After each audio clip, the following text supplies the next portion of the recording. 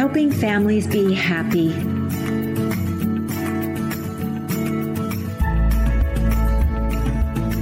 Welcome to the Helping Families Be Happy podcast, where we explore the often messy world of family love and relationships. I am your host, Dr. Carla Marie Manley, a practicing clinical psychologist, wellness advocate, and author based in Sonoma County, California. I've teamed up with Familius Publishing to bring you nourishing real-life information about love, family, relationships, and life.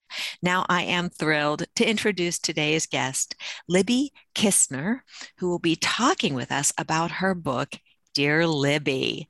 Welcome to the podcast, Libby. It's such a pleasure to have you.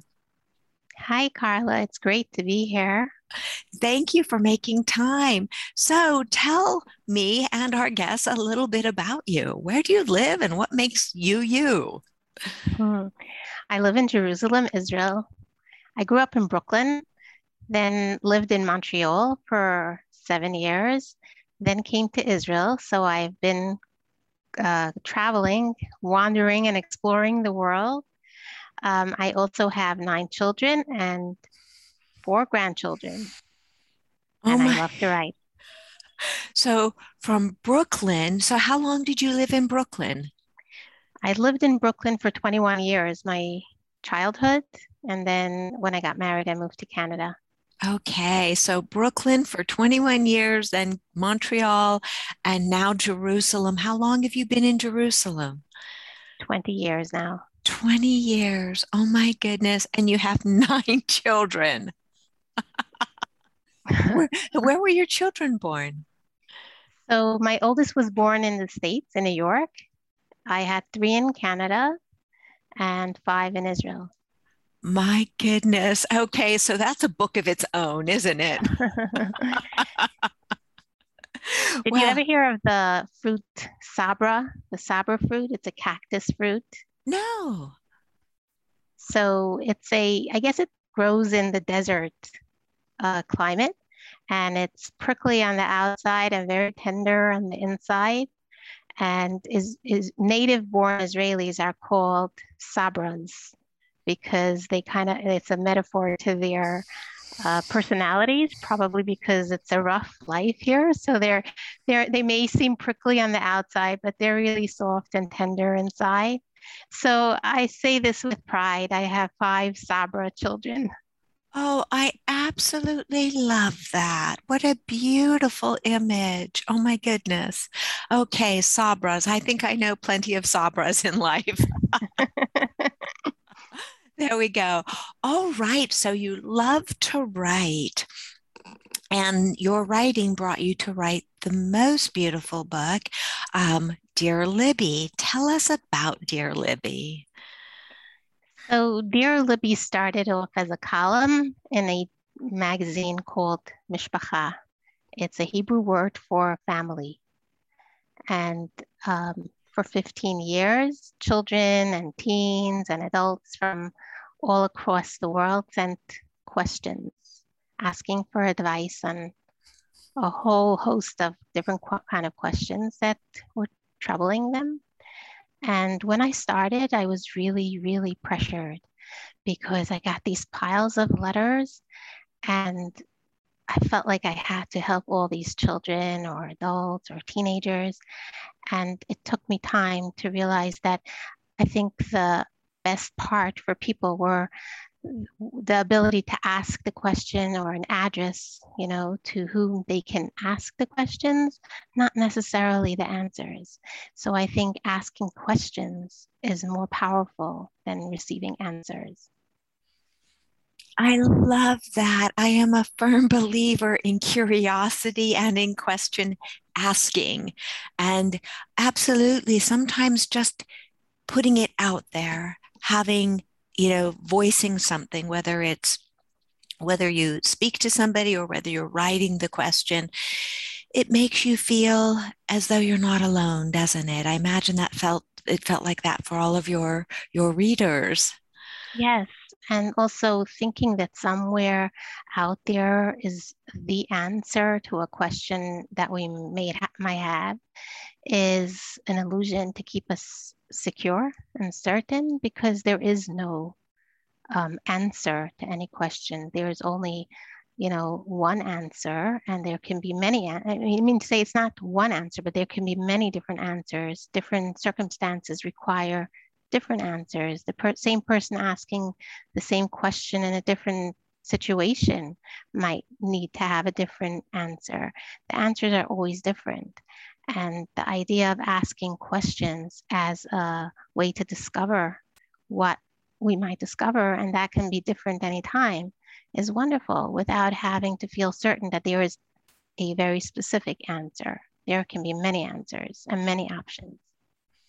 That's such a beautiful way of looking at it, because you're right. Our minds do go straight to wanting to know the definitive answer so that we can feel safe and secure. Yet you're right, when we open up and say, this is just one possible answer. Life is uncertain. Answers are definitely sometimes a little uncertain. So let's just explore. Right. And for me, that was a process as well as the person giving the answers, because in the beginning, I would think I have to cover all ground, and answer any possible answer that might help this person asking the question. And it took me time to realize that even if I will answer every answer that I can think of, it will still not be the definitive answer. It's just one answer in a moment of time. Absolutely. You're making me really think. You just prompted something in my brain, where sometimes when I'm helping somebody with, an article or something, and then I finish the article, I read the finished article, and other experts have chimed in, and I think, oh, I love that perspective. I didn't offer that answer. And so they're offering things that I didn't think of. And here I thought I did this nice comprehensive, but you're right. There are as many answers out there as there are brains, as there are people who, many ways of looking at things. And I think that not only helps keep us curious, but it also keeps us humble and in a space of not knowing and being okay with not knowing. Yes, I think Montaigne had a medallion around his neck that said, I know, what do I know? What do I know? And I think that's a great mantra to have. What do I know? Absolutely. And you're making me think of one of my favorite songs, the Louis Armstrong one, It's a Wonderful World, where he's singing and he says, and he's speaking about the children. He says, and they'll know much more than I'll ever know or never know. I've seen it written both ways, but that always reminds me. I listen to it every morning. It always reminds me of, I really know nothing. In the whole scheme of things, I know nothing. And the best we can do is to try to, when we do try to answer something, to offer as sound and sage advice or insights as possible. Right. And that's why I also love stories, because if we know really very little, there's very little we know, and all we do is connect the dots and make stories and then live by those stories. We might as well write stories that are stories of hope and optimism and positive stories that will encourage us and inspire us and make us feel happy. Absolutely. The power of stories is so incredible, where we look at the fairy tales, right, that were handed down from generation to generation to generation before they were romanticized and sanitized into, Disney versions. How much truth there is in those stories, and how much, what would you say, support and guidance in the simplest of tales. And I think it's so beautiful because we can look, from children. One of the reasons I love children's books so much is you can take a children's book and learn so much from it because of the purity. Yes, yes. Children's books and adult books. And I actually was, I think, 7 years old when I found the first book I read. Adult book. It was about a lot of stories of pain and sorrow. And I found it in my mother's drawer and I read it. 3/4 of it went over my head because I couldn't handle the amount of pain. And I think that's what reinforced in me the importance of writing stories of hope and optimism and joy. And there's so much pain in the world, and everybody is struggling with their own challenges and difficulties. In a way, when people read these painful stories, they feel not alone. But on the other hand, I think they're dealing with so much already. So why add to that? Why not bring more light stories, more happy stories, more positive stories? That's so true. And it's interesting. Again, I'm connecting with you so much across all these miles. I think one of my first adult books, if not my first adult book, and I still remember it was called Death Be Not Proud. And it was a story of a young boy who had brain cancer. And I have a copy of it to this day. And I remember being struck by the magnitude of his suffering and his pain, yet his hope. And I think it's same with you. So much of it was above me, yet, heart to heart, you connect and you think that kind of suffering, what is that? How is that? And how can I not, how can I counteract that in the world? What can I do to bring joy and to stop suffering? And I remember thinking that as a child going, no, this isn't right. This young boy shouldn't have had to suffer that way. So you're right. I really love that you want to bring hope and joy to people. So is that... And children also have a harder time to accept that this world could be a dark place and there's so much suffering. And as children, we might think we could find a way to make it better for everyone. Oh, Libby, I don't think I've lost that. That's good. Like you said, you want your answers to your column to help everybody and to fix, and you want everybody. And I still feel that, like, if I can only help one more person, and isn't that one of the joys of life? So I think as an adult, we get to realize that the suffering and the pain, the joy and hope, they're all parts of life, part of life. It's all what makes us living beings having this human experience where we grow from the pain and we come out the other side with joy. I was just having a conversation with other writers about writing, and some people say writing is so joyful, and other people will say writing is so hard. So what is it? Is it joyful or is it hard? And I think it's a good metaphor for life, because writing can sometimes be hard. It can be painful and frustrating until we find the right way to say something that we want to say and search around for the words. But once we find it, we delight in that perfect word or that perfect phrase. So that's part of life. There are certain experiences in life that will not be comfortable, but we grow from that. And the growth and what we learn and how we come out on the other side is what makes the suffering joyful. Absolutely. You've just summarized my first book with Familius, Joy from Fear. Oh, that's the title. And I absolutely believe I'm with you on that we, part of our journey is learning how to transform our pain, our fears into joy, and doing it mindfully. So tell me about Dear Libby. How does that book take us on a walk into certain parts of your book, which I won't reveal because I think it's so fascinating. I'd like you to do some reveals. So the Dear Libby book came out of 15 years of listening to questions. It was a weekly column, and I realized that the most questions people were struggling with had to do with relationships. And so I chose friendship. Dear Libby is, will you answer my questions about friendship? Because that was the typical question. What do I do when my friend ignores me? What do I do? How do I handle loneliness? Or someone just stole my friend, what can I do? What can I do when my friends get together and forget to invite me? All these questions that had to do with friendship. And I wanted to address that in the book. So I used the same questions from the years of questions that came, but a lot of the answers I rewrote. Part of that because writing a column for 15 years, after 15 years, I wouldn't necessarily answer the same answer I answered 15 years before. As I said, our answers evolve and there are different answers at different times.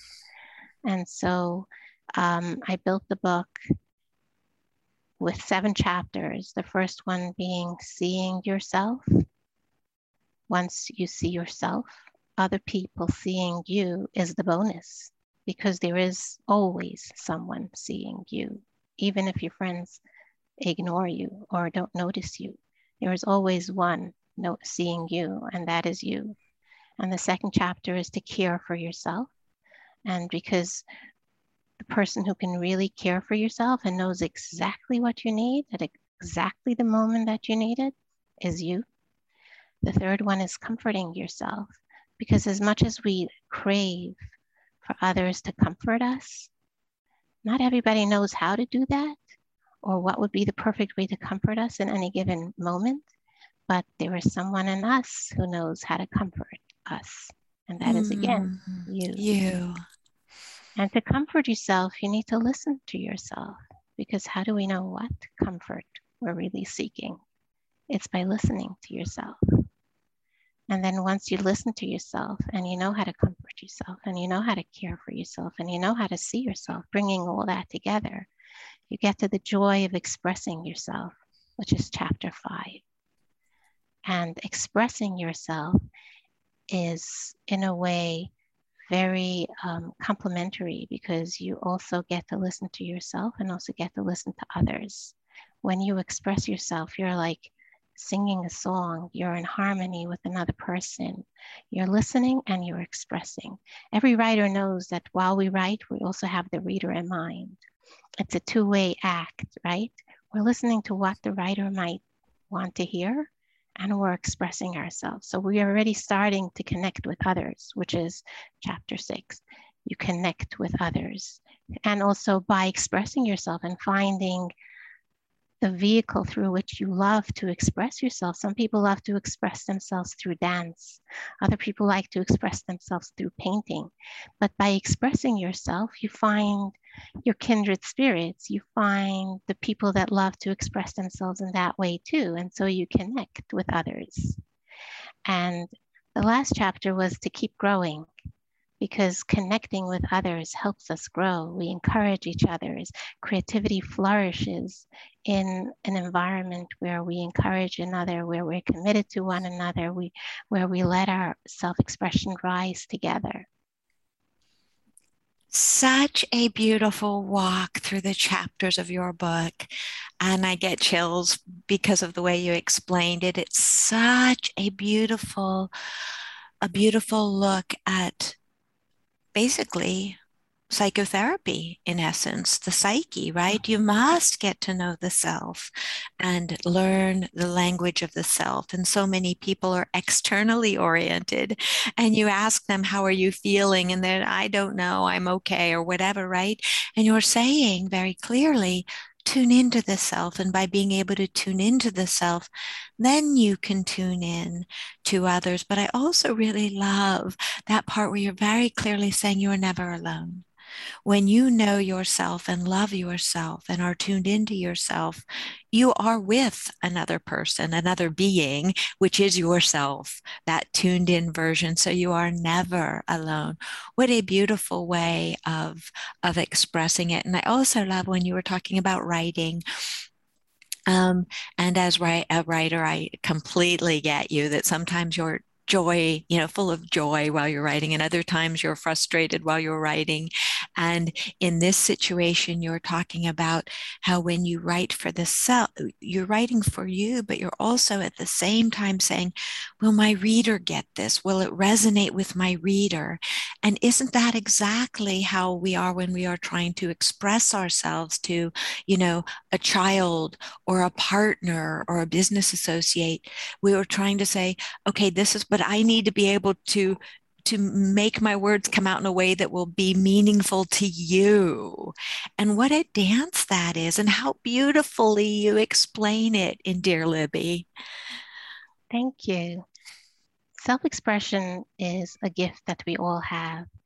And I think I learned to express myself from a very young age, and it gave me so much joy that I have this longing to help others tap into that joy of self-expression. And because writing is my medium, I help other people do the same through writing. But I also am aware there are so many different ways that people can express themselves, and to give birth to that self-expression, to be who you are and to live fully alive with the sense of vitality that is yours and only yours. I think that could make a big difference in the world if people would just be in touch with their special, unique style of self-expression in whatever form and shape that takes. And that is so beautiful. And I think of the familiar core values of love together, play together, learn together, work together, talk together, heal together, read together, eat together, laugh together, express together. I added that one in, right? That when we make room, you're absolutely right. Whether your gift is dance, whether it's cooking or gardening or writing or singing, whatever it is, when families make space for that, and I imagine you've made space for your children in that way, where you invite that creativity in, and because there's a lot of creativity in this house. I can everyone only in their imagine. own way.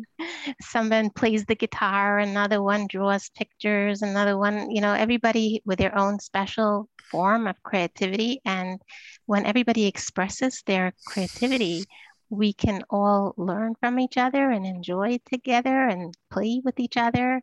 And nobody has to have a specific style, no one has to do one thing. Everyone can allow who they are to come through in whatever style wants to come through them. You're making me pause and think, within your family, if if the family of the world had that attitude, right? How much more harmony there would be if we allowed people, if we expressed our creativity with kindness and respect for others, and others respected us expressing our creativity. The world would be a much more peaceful place, wouldn't it? And so much more filled with love. Yes, we would all be thinking about how can we contribute and add more comfort to the world, rather than thinking, how can I find relief from my problems or from my pain or from my frustrations?